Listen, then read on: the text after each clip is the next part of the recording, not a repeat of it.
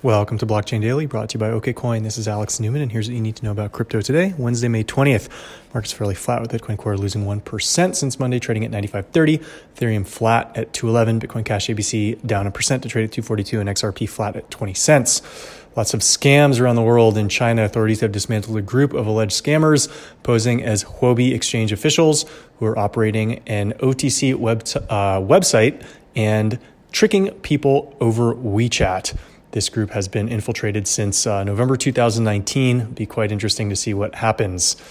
Also, in alleged scammer news, let's just say, an unknown party has moved 50 Bitcoin, worth about $500,000, from an address containing coins mined barely 1 month after Bitcoin's mainnet launch in 2009.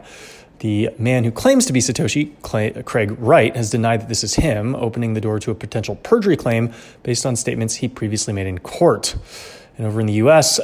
District Judge Consuelo Marshall has rejected AT&T's bid to dismiss a lawsuit alleging the company was negligent for failing to prevent the theft of nearly $2 million in crypto from Seth Shapiro in a SIM swapping heist.